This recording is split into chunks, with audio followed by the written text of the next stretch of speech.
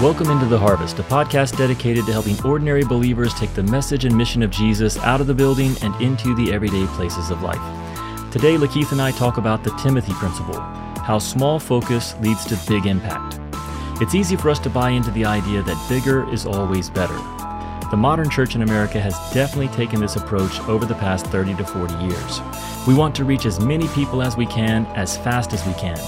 And it's tempting to take shortcuts and to borrow business models we see in the world around us. But is this the way of Jesus? Is it the way of the apostles we read about in the New Testament?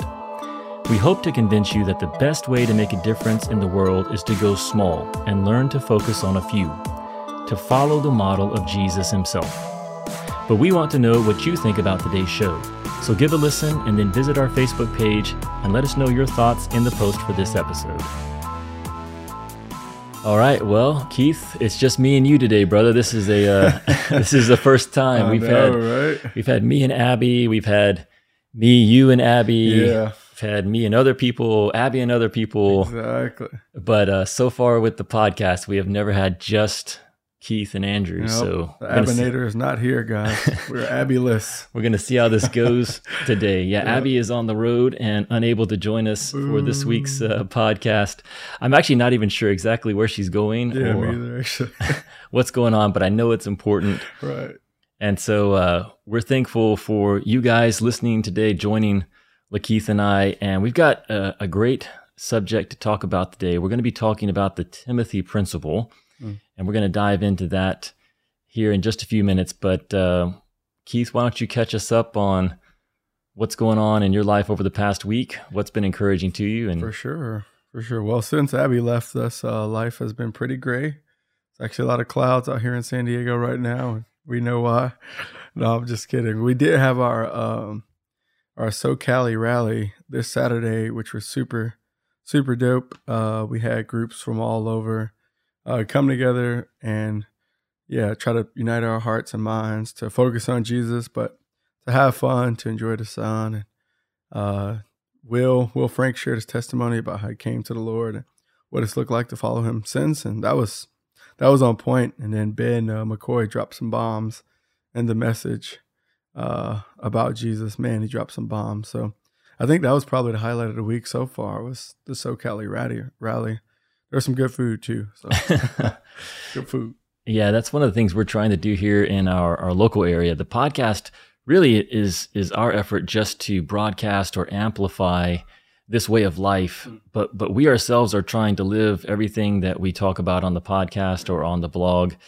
And so one thing that we've been doing recently is trying to operate in a decentralized way, because we want each person, each team of people here in our local area, San Diego, to be able to go into their corner of the harvest and to share the gospel, live for Jesus, make disciples in ways that make sense for their neighborhood or their workplace, but still be connected to a broader network of like-minded, like-hearted believers. And so every 6 to 8 weeks, we've been trying to get together area-wide with an event we call the SoCali Rally. And so this last Saturday was one of those. And you're right, Ben McCoy gave a great message on 3 no's that we need to say and live out if we're going to follow Jesus. Do you remember what those were? Yeah, shout out to Ben. The first one was say no to sin.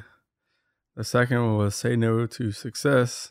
And he explained what that meant a little further. And the last one was say no to the mini, yeah. And that's kind of cool because that's a highlight of what we're going to be talking about today on the podcast. So it's funny how that worked out. Yeah, I agree. It was a great message, and I think we captured the audio. We'll have to release that on the podcast here over the next few weeks, because I know it would encourage a lot of people. Yeah, I agree. I think that's the biggest thing that happened here in the local area since our last podcast last week. So why don't we go ahead and dive into today's topic? Yeah, let's do it. We're going to be talking about the Timothy principle, something that is near and dear to our hearts. And I actually got that name from a book that's actually called the same thing. The author is Roy Robertson. He wrote a book called The Timothy Principle that I read probably 20, 25 years ago and definitely has influenced my thinking over the years. But really, this goes all the way back to Jesus, because the Timothy principle is just the next generation of Paul taking a young man, Timothy, and investing in him the same way that he saw Jesus taking the 12 and investing in them. And so let's start there, Lakeith. We talked a little bit before we started recording about the mission of Jesus and the method of Jesus, and how, as modern day followers of Jesus, if you went around and you asked 100 Christians, does Jesus have a mission? How many do you think would say, yes, Jesus has a mission? Just your opinion. Yeah, my opinion would be about 95 for sure. Like at least 95% would say that he has a mission.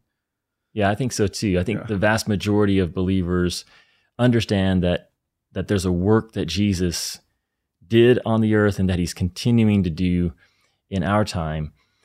But I think if you asked those 95 people who said, yes, Jesus has a mission, if you began to ask them, well, what is the mission of Jesus? What does it look like today? You'd start to get some variation. Yeah. Some people would think one thing, others would think another. Oh yeah.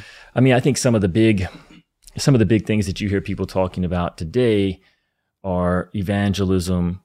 You hear people talk about social justice. There are others who believe that the mission of Jesus isn't so much something that's happening right now, but he had a mission when he was on the earth, and he's going to return, and that's when the mission is really going to take place. But there'd be some variation. But still, I think there'd be a lot of agreement on some of the basics of what the mission of Jesus is. But if you were to try to put into your own words, what is the mission of Jesus? How would you? We got two of those 95 right here. Yeah. So how would we answer that?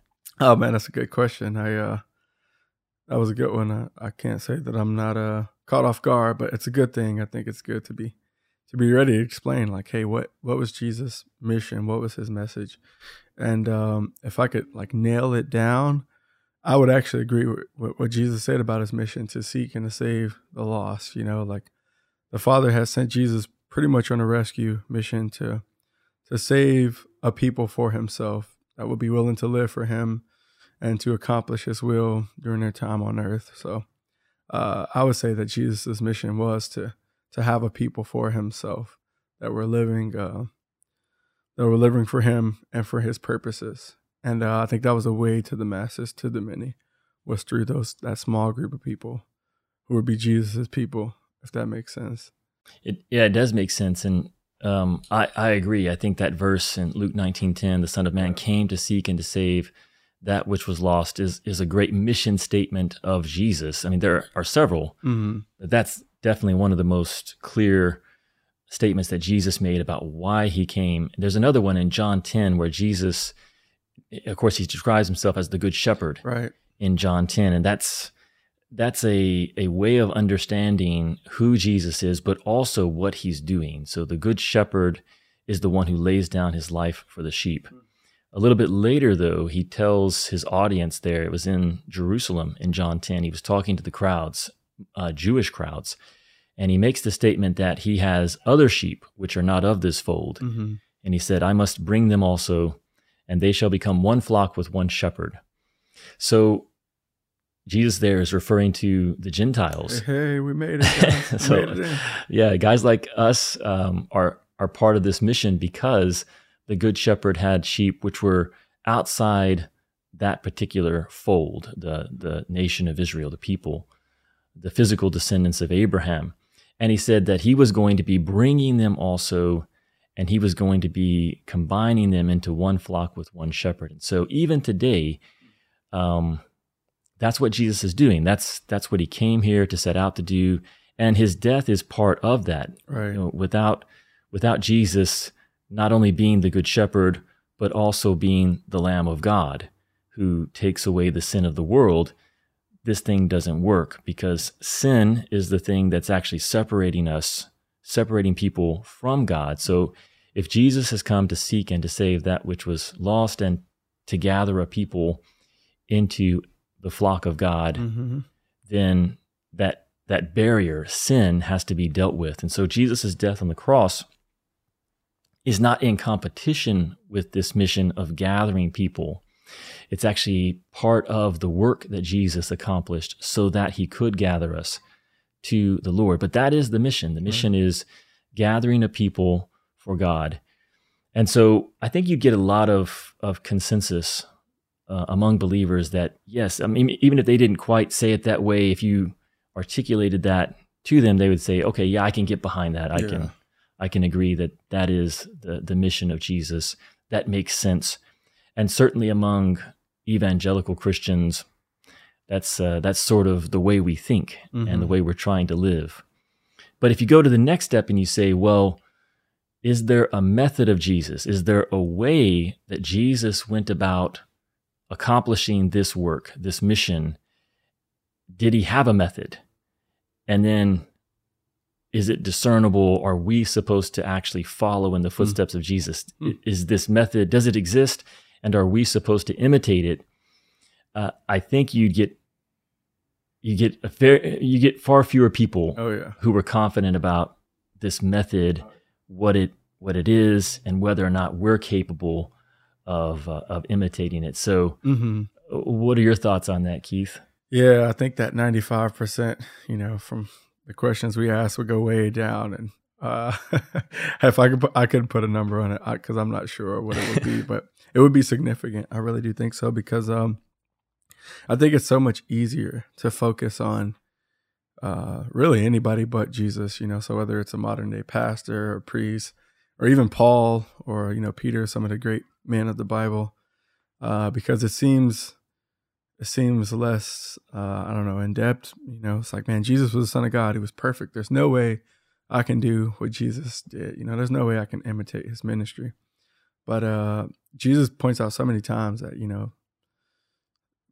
how he wanted to pass on the torch, and the verse that talks about you're gonna do greater things than me one day. Like you're gonna do greater things than me, and I think that's hard for us to imagine and to picture that we can actually accomplish what Jesus accomplished as far as focusing on a few. And Andrew, I would say that if there was one verse that really surprises me in the Bible, that surprised me more than anything else in the Bible, is probably John 17, when he talks about, I have accomplished the work that the Father has given me to accomplish. And man, it's like he hadn't gone to the cross yet. He hadn't saved the world. He hasn't died for people's sin. But he said that he accomplished the work which the Father had gave him to do. And I think it goes back to that principle of focusing on a few that were going to carry on the work after he was gone. And at that point, they were ready. So Jesus could say that he had accomplished the work that the Father had gave him to do. So his method of focusing on a few, I think it's so underrated. I think it gets swept under the rug by so many things. Yeah, I agree with that. John 17, many people will refer to that chapter as the high priestly prayer of Jesus. And our listeners will remember that in John 17, the location is in the Garden of Gethsemane, and it's just before Jesus is arrested. John 18, Jesus gets arrested, and everything kicks off with the trial, ultimately the execution, and then his burial. But like you said, none of that has happened.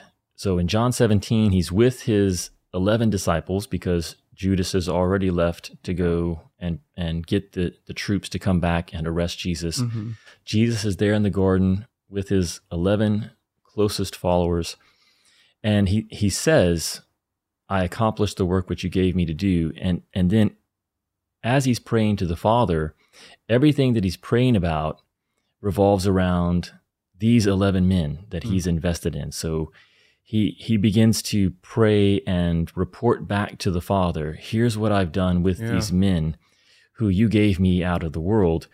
And so one way that I understand the prayer of Jesus in John 17 is it is his accounting. It's his report to the Father of how he lived, and especially how he lived towards these closest followers, what he gave to them, how he guided them, and his hopes, dreams, and prayers for what would happen with them after he left, after he returned to the Father. And so, yes, it's a high priestly prayer, but it's a prayer that's very much focused around his 11 closest disciples and the work that he did with them. Right.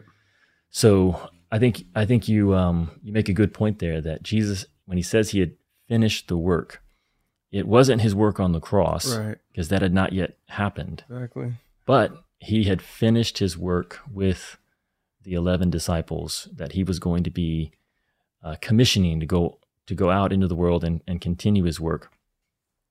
So yeah, we're making up these stats, but I mean, I would just say subjectively from my own experience, Yeah. I know that I realized that Jesus had a mission long before I realized that he had a method. And for many of the folks that I've interacted with over the past 25 years, I think that that's been common, that a lot of believers who have faith and who have an idea of this mission don't have a clear picture of, well, what is the method of Jesus? And that's what we're going to be talking about today, which is synonymous with the Timothy principle. So I read this recently by a guy named Dan White Jr., who's actually going to be on the podcast here later this month. He wrote a great book called Love Over Fear. But this is something that he wrote recently. He said, Christianity started out as a community. It moved to Greece and it became a philosophy. It moved to Rome and it became an institution. It spread to Europe where it became a government. It spread to America where it became a business. So, and then he asked the question, what might it take for us to return to community? Is that even possible? Yeah, that's a challenging question, man. And I think what I've taken away from that quote, just hearing it right now, is that God's going to keep moving. Like the work's going to keep going, you know? So like, I think where we come into play is like, where are we hoping that God takes it, you know? And how do we get back to that community? And I think I'm hopeful because like you said, you know, at all of the places it's been and how it's been spreading, it's still moving, you know, it's not dead. And that's encouraging. So hopefully we can get back to those basics and back to those fundamental principles of what it meant to belong to Jesus and live for him. Yeah, one thing I take away from that is because of these different stages and how Christianity has been understood and practiced over the years, if we're going to get back to how Christianity started, which as Dan White says there, it started as a community. It started that way because of Jesus and how he went about his work. You know, Jesus built a community and his method had a lot to do with that. And so if we're going to get back to the roots of Christianity and become a community once more, then the starting point is Jesus. Focusing on him, not just as an idea, but as a model, that the life and mission of Jesus is something that we can and should imitate. And the way he went about making disciples, representing the Father, is something that we can and should imitate. So there's this idea that we have as Americans that bigger is better. And I think the church has definitely bought into that the bigger we can do things, then the better that is. But that isn't the way that Jesus started. You know, he came down to earth and he started with a few. Yeah. So we're going to dig into that. So let's dive into that right now, Keith. What, if you were to describe the method of Jesus, what were some of the key principles that you see Jesus living out as he made disciples? What were some of his methods? We'll just kick around, like we'll dig up 3 or 4 of these that I think will help our listeners. For sure. Yeah, that's a good question. It's funny. I think of Mark 3:14 when he said that he appointed the 12 that they might be with him. And just that idea of being with Jesus. He wanted to go through life with the men that God had trusted to him. And funny enough, Andrew, I remember the first time you pointed out Luke 9:18 to me. I thought it was pretty comical, man. It says that when Jesus was alone, when he was praying alone, his disciples were with him, you know. And when he finally got some alone time to spend with the Father, the disciples were right there. Like they were right there in some of his most intimate moments. And I think that's always been something that caught my eye, that Jesus not only was willing to share himself in the gospel and his mission, his relationship with the Father with others, but he was willing to share his life also too. And they spent, as much time together as they could. Possibly, it seems like they were always with Jesus, for better or for worse, through the ups and downs, like the highs and the lows. They were with Jesus, and that was his aim. So I would say that the one place that you see Jesus inviting people to was into his life. When they asked him, "Hey, where are you staying?" He said, "Come and see," and they stayed with him those 2 days. So Jesus was not only willing to share the message, but his life too. And I think that's one of the big methods I see that Jesus used, was to use himself as a model, but also invite people into his life. Whatever that looked like, sharing meals, sharing time together, going through the scriptures. They were with Jesus constantly. I think that made a difference for sure. Yeah, your life is the message, and your life is the curriculum. So that's one thing that we definitely see in Jesus. That he was passing on his way of life by bringing the ones that he was investing in, the disciples, into extremely close relationship with him, ongoing relationship. And so many times we refer to that as life on life. Yep. That is the context of training, that we don't have a classroom. We're not expecting to set up like a weekly Bible study that's going to accomplish this disciple making. That we realize that our life is the curriculum, and the more time that we can spend with the next generation in a variety of contexts, not just obviously spiritual or religious contexts, but all of life becomes the training ground. I think it's a great one, Keith. Another one that I think fits right in with that is that Jesus was the model. And so he could say later, at the very end of his time with the 12, he could say that I have given you an example that you also should do as I have done to you.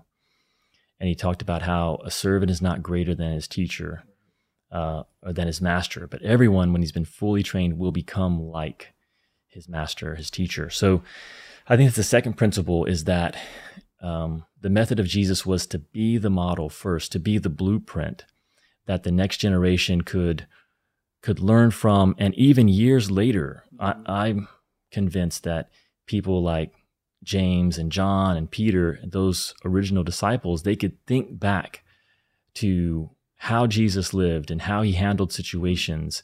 And it was a blueprint for how they were going to handle situations, years after he had returned back to the Father. That blueprint was not just information, but it was the life, the model that they had watched Jesus live. Another one that we've kind of already talked about was Jesus limited himself. He focused on a few. So do you have any thoughts on that one, of how Jesus went about purposely? It's kind of like you said, Ben talked about saying no to the many. How do you see that in Jesus' life? Yeah. That's I think, I know we're really going hard on John right now. Excuse me. But it comes up a lot in John, where Jesus would have these great number of people gathered around him. And you would think that it was a perfect opportunity to recruit, to get people on board, to teach them. But every time you see the crowds gather, you almost see Jesus doing something that would cause many to walk away, So in John chapter 6, it says that he had taught them many things, but they were hard things. And it actually says that the crowd said that these are hard things to understand. Like, who can listen to this? And many walked away. I think there was 5,000 that had got fed, not including the women and the children, the families, but all of them were gone. They were going. And Jesus turned to the disciples and said, do you want to leave also? And fortunately, they said no, but I think Jesus was very serious. Andrew often describes it as being deadly serious, like so much so that he gave his life for it. So I think he wanted people who were serious about the work that the Father had gave him to accomplish. So if that meant losing this great mass of people to get the few that were really willing to get on board and to get after it, then he was willing to hurt some feelings, to step on some toes, to make some waves, like however you want to describe it. Like Jesus was willing to be selective. And you see it today, like when you're going through a job application for some of these higher positions, like they take it very, very seriously, and they can't hire everybody. So there's a very strict selection process. You know, a lot of people see it in the military with special programs. It's not going to be easy. So how much more so the Son of God when he chose the men that would carry on the most important mission of all time. So yeah, Jesus was a boss in that area. Yeah, I would say that he even looked for opportunities to challenge his followers, the crowds, and force them to either take that next step of maturity and commitment to deepen that commitment and devotion, or to realize that, hey, this isn't really for me. Right. And you definitely, John 6 is the most obvious example of that. You know, he starts off with 5,000 plus. Exactly. And like you said, at the end of the chapter, he's there with the 12 and he's willing to let them walk away. Right. He says, do you also want to go away? And like you said, Peter was like, hey, we're in it. We're in it till the end. Right. So, you know, we often say that Jesus isn't looking for fans. He's looking for followers. And I think that was true when he was walking the earth. And I think it's true today. So Jesus's commitment to focus on a few, he was purposeful about that. Jesus had 12 disciples, not because that's as many people as he could get to follow him. Yeah. You know, Jesus could have, you know, we know he had 72 disciples but Jesus purposefully limited himself to those 12. He like you said in Mark 3:14, he chose and appointed 12 to especially be close to him so that he could pass on his message and his mission. Where'd you get that from, Andrew? Jesus isn't looking for fans, but followers. Is that from the book, or where'd you get that from, man? I think I made that up, but I'm sure someone else has said it. No, I thought so too, man. I just had to make sure. But I don't know that I heard that anywhere, but I believe it's just from the scriptures. That's solid, man. That's how Jesus operates. And right. So I like it. So I think that's another part of the model of Jesus is he purposely limited himself. He could have had more disciples. He chose 12 that they might be with him. And he did it because he intended to reproduce himself into those few, those apostles. They were going to be the foundation that he could leave and return to the Father, and his message would be kept safe because those 12 had it, and he had trained them in his method, that they knew how to go about accomplishing his mission. And you see that in the book of Acts. You can see, especially Peter, he's in the early chapters, Peter is the key figure. And the things that he's doing are actually callbacks to the ministry of Jesus. So he's preaching to crowds in Acts 2. He's healing a crippled man in Acts 3. So his activities, Peter's activities in the book of Acts, are a direct reflection of what he learned from Jesus in the Gospels. So that's where we get this idea of generational ministry. We get it from Jesus, that Jesus was the first generation, and he purposely invested in a few who would be the second generation. But he invested in them in such a way that the third generation was, I would say, guaranteed, but definitely that was the vision, that they knew that just as he had loved them, they were supposed to turn around and do that for the next generation. They were supposed to imitate the life and model of Jesus and make disciples. So maybe we'll just recap before we shift in. We're going to talk a little bit about our own personal story and how we met and connected, but we're talking about the method of Jesus here, and a few of the principles that we talked about. One was his life was the curriculum. His life is what he was inviting people into so that he could train them, so that he could pass on his ways. Jesus was the model. He didn't just ask people, he didn't teach people outside of an example. He didn't ask people to do things he himself wasn't doing. Yeah. He was the model first, and then he passed that on. He focused on a few. That's a third principle of the method of Jesus. He chose to focus on a few. He didn't spread himself too thin. And then he wanted to reproduce himself. He was focusing on them with a purpose, not just to invest in them, but to train them to continue his work after he was gone. Every student, when he is fully trained, will be like his teacher. Luke 6:40. Like, you see that come alive, where he wanted them to one day be like him. And like Andrew pointed out in the New Testament, most of it there's a lot of like Jesus men out there, men and women. So you see his work, it keeps going. So I agree with that, Andrew. I like that last principle. Now, when you think about these four principles of the method of Jesus, life on life, being the model, focusing on a few, and reproducing, focusing on the few so that they become the next generation, those are all things that we can imitate today. Those aren't beyond us. Those are not supernatural principles. You and I, as we go about living the mission of Jesus, we can actually put these principles into practice. And so that's what we're going to talk about here over the next few minutes before we wrap up. So why don't we share a little bit about our own story, Lakeith, because I do believe that the Lord has given us a special connection. And I think both of us have this commitment to live for Jesus and to follow him and to follow his model. So why don't you share a little bit about, from your perspective, how we met and what you saw in my life that motivated you to spend time with me. For sure. And then I'll share some of the same from my perspective. Yeah, for sure. And I'll start with God. I think God was doing something in my life and Andrew's life well before we met. And to me, it literally was a matter of time. But I'm reminded of 2 Corinthians chapter 8, and it was verse 16, where Paul says, "But thanks be to God, who put into the heart of Titus the same earnest care I have for you." So somewhere in there, God had put in Titus the same thing that he had put in Paul. And when they linked up, to me, it was almost like clockwork.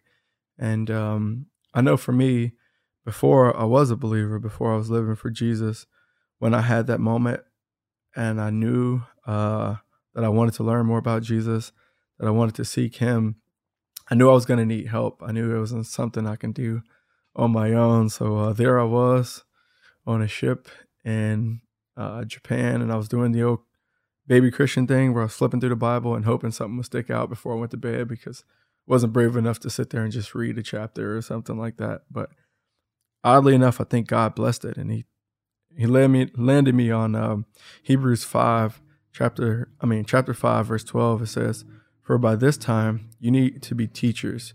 You need someone to teach you again the basic principles of the oracles of God. You need milk, not solid food." So by this time, you ought to be a teacher. You need someone to teach you the basics about God. You need milk, not solid food.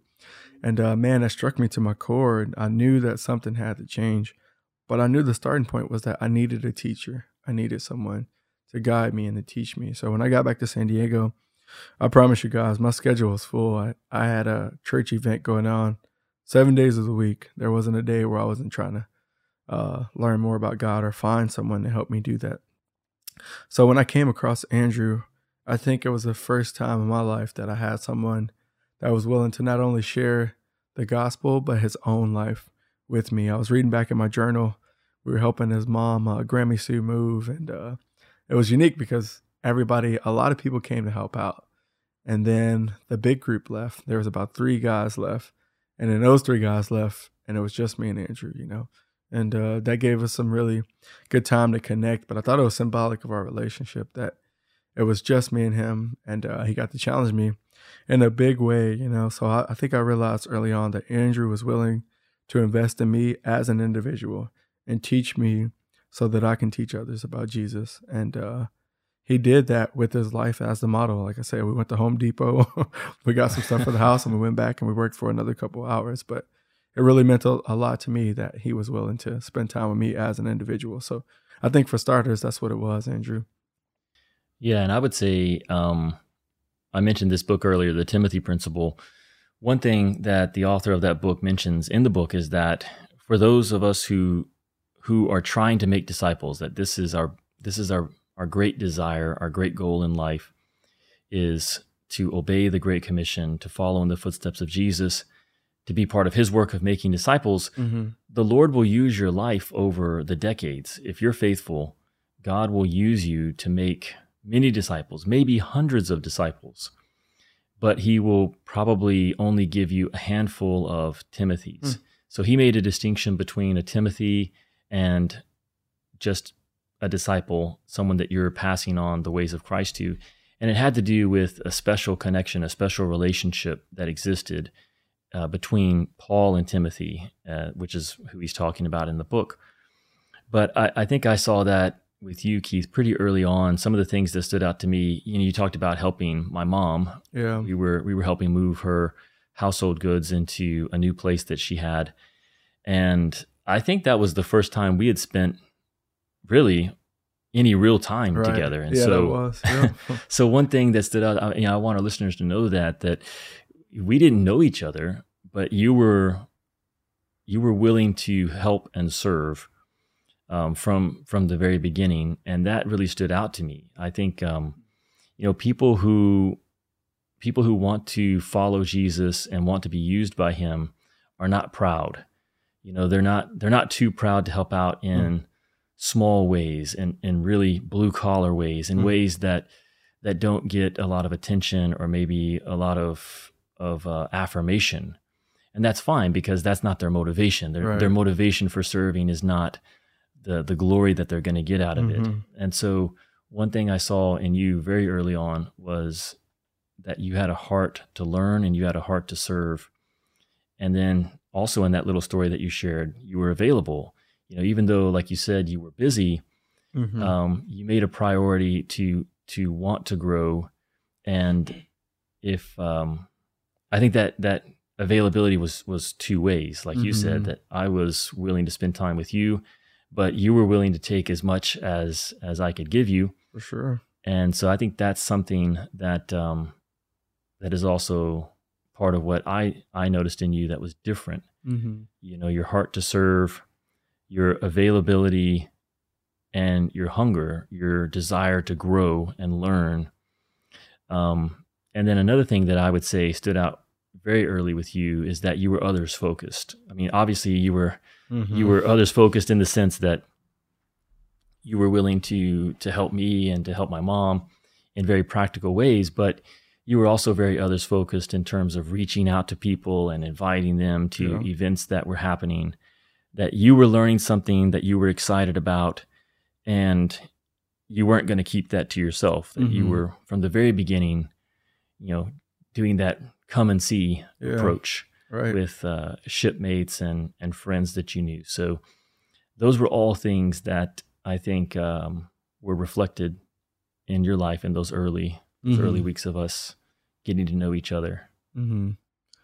Yeah, that makes a lot of sense. Like I said, Andrew, he was dealing with it. I think I was like 22, 23 years old. So I was very young in life and in the faith, So I think looking back on it, I'm sure it required a lot of patience and, understanding for you, Andrew, to kind of filter through some of the immaturity that was going on, in my life. But I think the commitment was there. Like Andrew was willing to really guide me, in life and in faith. And you don't go back on that kind of stuff, And I think that God had a unique, story he was telling through me, not growing up with my father and not having that male figure to guide me along the path. I think I was always looking for it. So when it was there and it was available, I was going to do everything in my power not to miss out. Like I didn't want to miss that opportunity because I knew how much it meant.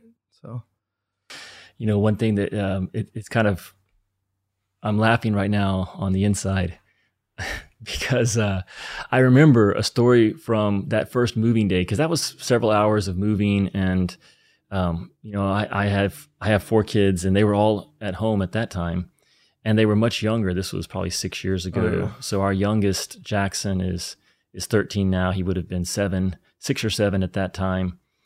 But something you said to me, I don't think it was that day. I think it was maybe weeks later. But I guess my kids had done had done some things. I don't know, they were rough housing or they were playing, or maybe they broke something. I can't remember. Yeah. But you talked about how I disciplined them. Oh, or maybe just how I don't even know if I disciplined them, but do you remember that? Yeah, that was like weeks before I met you. I think we were sitting in a Bible study and Jackson was doing something. So you called him over and you gave him a little tap, a little love tap, and I think I looked at your face and you looked so like stoic, it was almost like there wasn't a whole lot of emotion there. And then he gave him the spank and I was like, oh man, I was like, well, probably won't be friends with that guy.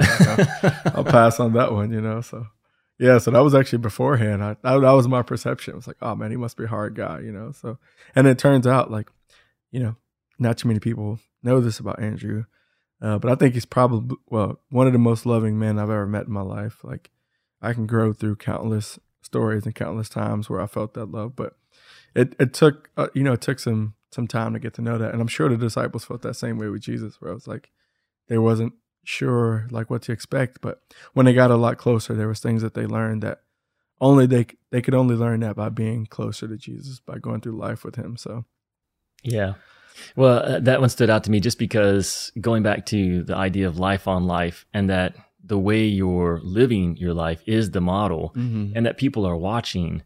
I think that's why maybe a lot of people don't make disciples, actually, because that's a high standard that if your life is going to be the model and you're opening it up so that other people can see it. We always tell people when they move in to live with us, we have people live with us just for life on life discipleship.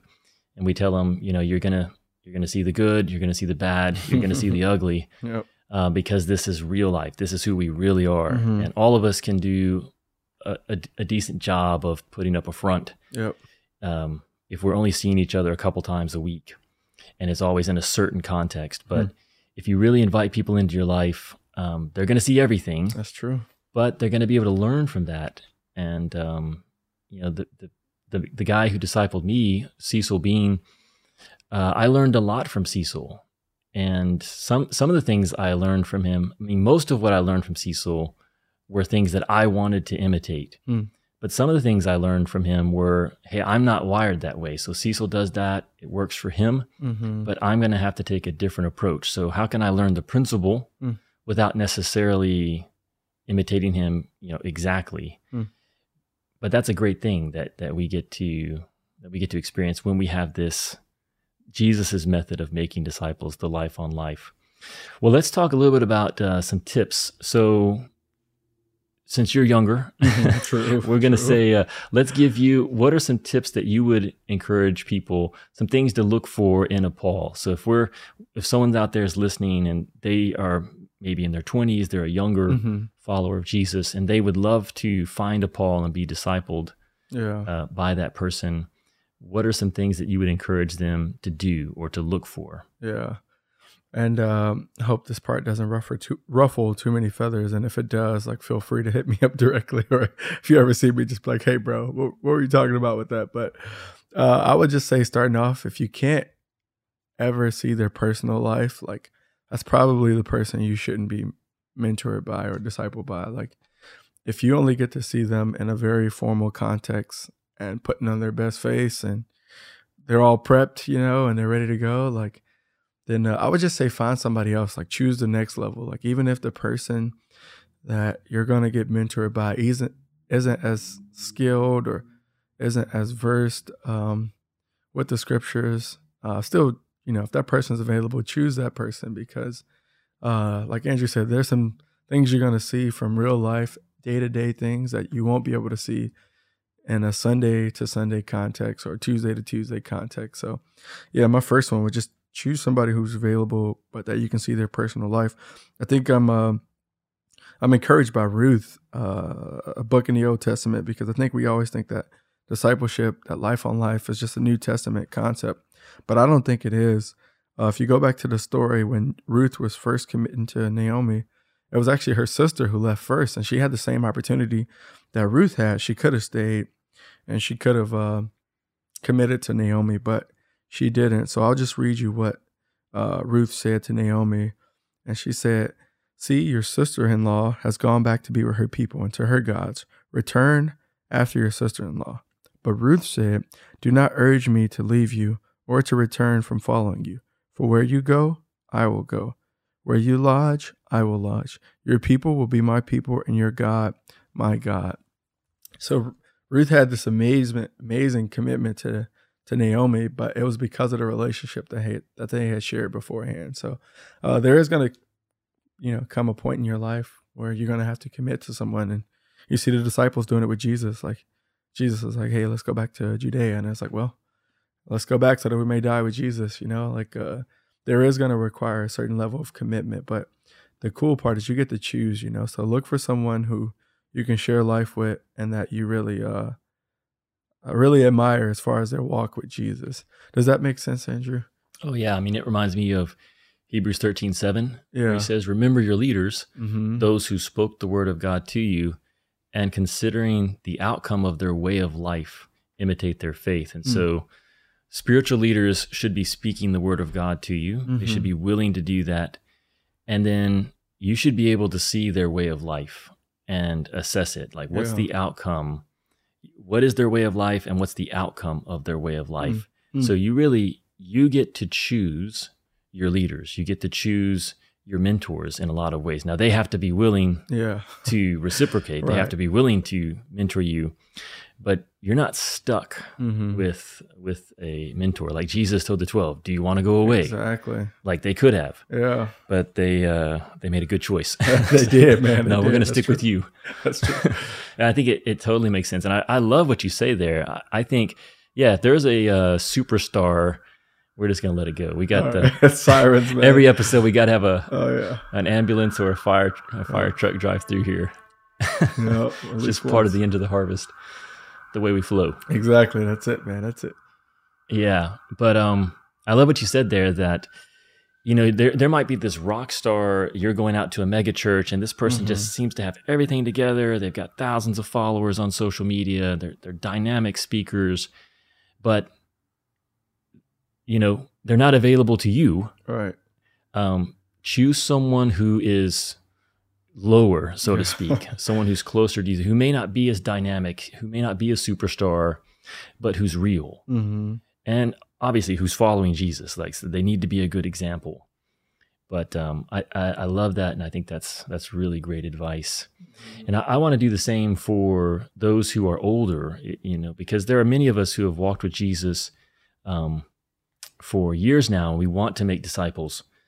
And maybe right now you don't have a Timothy, you don't have a Peter, a James, or a John who's available to follow you.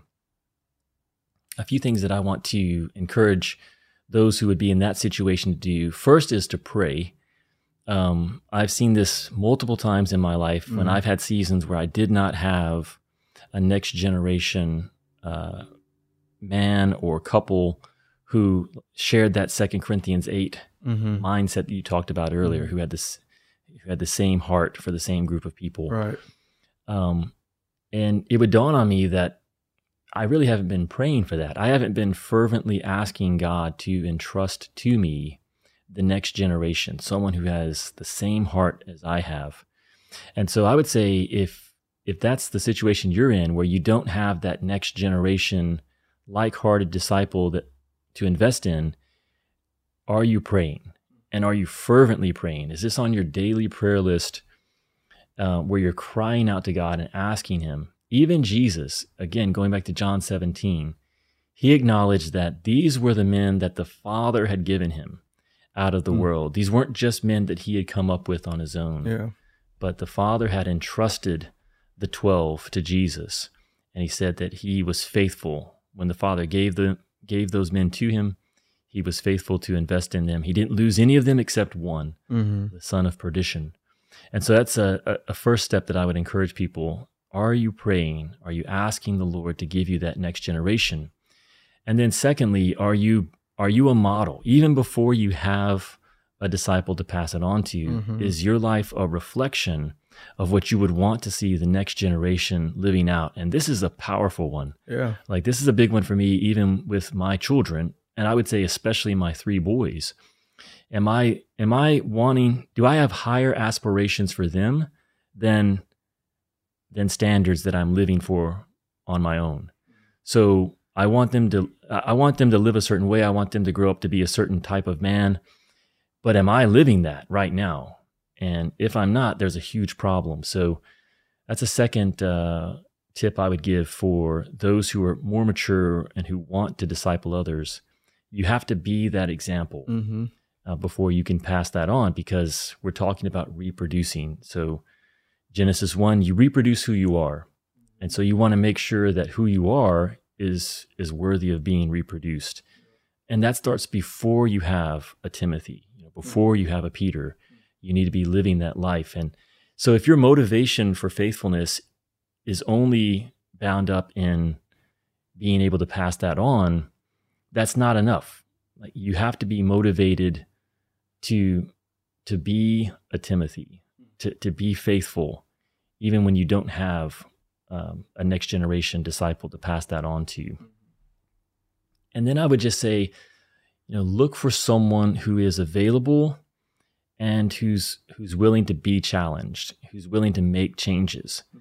And I think you got to have both of those, because I've found over the years that many people will be available. Maybe they even admire you. They look up to you. They're willing to meet with you and to spend time with you and to learn from you, so to speak. But they're not willing to turn around and pass it on. They're not willing to turn around and put it into practice. And so you've got to look for someone who's willing to intake and output. And so if you find someone who's willing to do that, though, you've got a good man, you've got a good woman, and you should really value that. You should prioritize spending time with that person. So if you've got 5 people out there who are willing to spend time with you, but one in particular is really eager to not only learn from you, but really wants to pass those things on to others and to obey those challenges, that's the one you don't want to spend equal time with all 5 of those.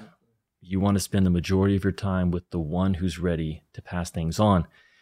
I always say that the best Timothys see themselves as future Pauls. And from the very beginning, you're going to notice the ones who have that desire to actually mature and grow and to replace you, basically. And that's what the 12 did with Jesus. Yeah, I like your principles, Andrew, there, and I got to say, I think that I'm in agreement, because I've seen you live out some of those principles, and one, to imitate your faith. So one of the big things that happened, I think the thing that sealed the deal for me and Andrew early on, at least from my perspective, was the gospel and him sharing his life. So he had a unique job. He was in full-time ministry to where he could be available for me. And one of the big decisions I was wrestling with was to go back home and to pursue Bible college and to work at the post office. That was my goal, guys. That was going to be it. Or to stay in San Diego and to keep learning from Andrew and to be mentored by him and Cindy. And he had a job where he could go back home with me and visit my family and really help me wrestle with that decision, So, he picked up, what he was doing in a week and left back with me to Chicago. And I think I seen that, and I was like, man, like, I knew how much it cost for him to leave his family, his 4 kids, his wife, for a week, and to come back to my house, to my place back home. But that was a big deal for me, because I knew that I wanted to do that for somebody else one day. Like, I wanted to imitate that same love that was shown to me. So yeah, I do agree with you that you modeled those principles, even with or without knowing it. So yeah, I see you doing the same for the men and women that you're investing in right now. Well, guys, we probably ought to wrap up. I just want to highlight a few of the resources that we touched on in this episode. If you want to learn more, if you want to dig deeper, one is just to study the mission of Jesus, or study the life of Jesus, but study his life in the Gospels, specifically looking at how did he define his mission and what were his methods? How did he go about passing on the message and passing on his life, his way of life? A good resource to help you do that is a book by Robert Coleman called The Master Plan of Evangelism. If you have not read that, if you have not gone through that, I would I would highly encourage you to put that on your reading list. Oh, yeah. It's fire. In the near future. We've actually got a study guide that goes along with that on the Into the Harvest website. It's a free download. So if you're interested in that, you can find it on our website or hit us up, and we'll definitely get you a copy of that. So Master Plan of Evangelism is a good one. This book, The Timothy Principle, is a good book. I would not put it on the same level as Master Plan, but if you've read Master Plan and you want to continue to dig into this particular subject, then The Timothy Principle by Roy Robertson is a great book to read. And then maybe the earliest thing, the quickest thing that people could do is to study John 17, just that one chapter, but study it through the lens of how does Jesus describe what he did with the 12? Not just a prayer, but what did Jesus do? What did he say he did with the 12? And how could you imitate that? So I think we did okay, brother. We survived. We survived without Abigail. No Abigail. Still sad. But this is a topic we could probably talk about for another hour. That is true, man. It's near and dear to our hearts. Exactly. But guys, I think it's a rare thing for our listeners. I don't think very many people have this mindset and are purposely trying to structure their lives around the Timothy Principle. But we hope that today's podcast and the work that we're doing with Into the Harvest can encourage you to become one of those few people who have that vision and have the commitment to live it out. And if there's anything that we can do to encourage you on that journey, we want to do that. So hit us up. All right, guys. Thanks Until for next listening, time. guys. Yeah. Thanks for being part of our community. If you find this podcast valuable, there are many ways you can support it. You can review it on iTunes, Stitcher, or wherever you happen to listen to it. You can share it on social media with your friends. Or you can support it directly by visiting our website, intotheharvest.org, clicking on the donate link, and becoming a monthly giving partner. When you do this, you'll receive a thank you package with some great ITH gear. Thank you for supporting the show and helping our small team make a big difference for Jesus. It's listeners like you that make this ministry possible.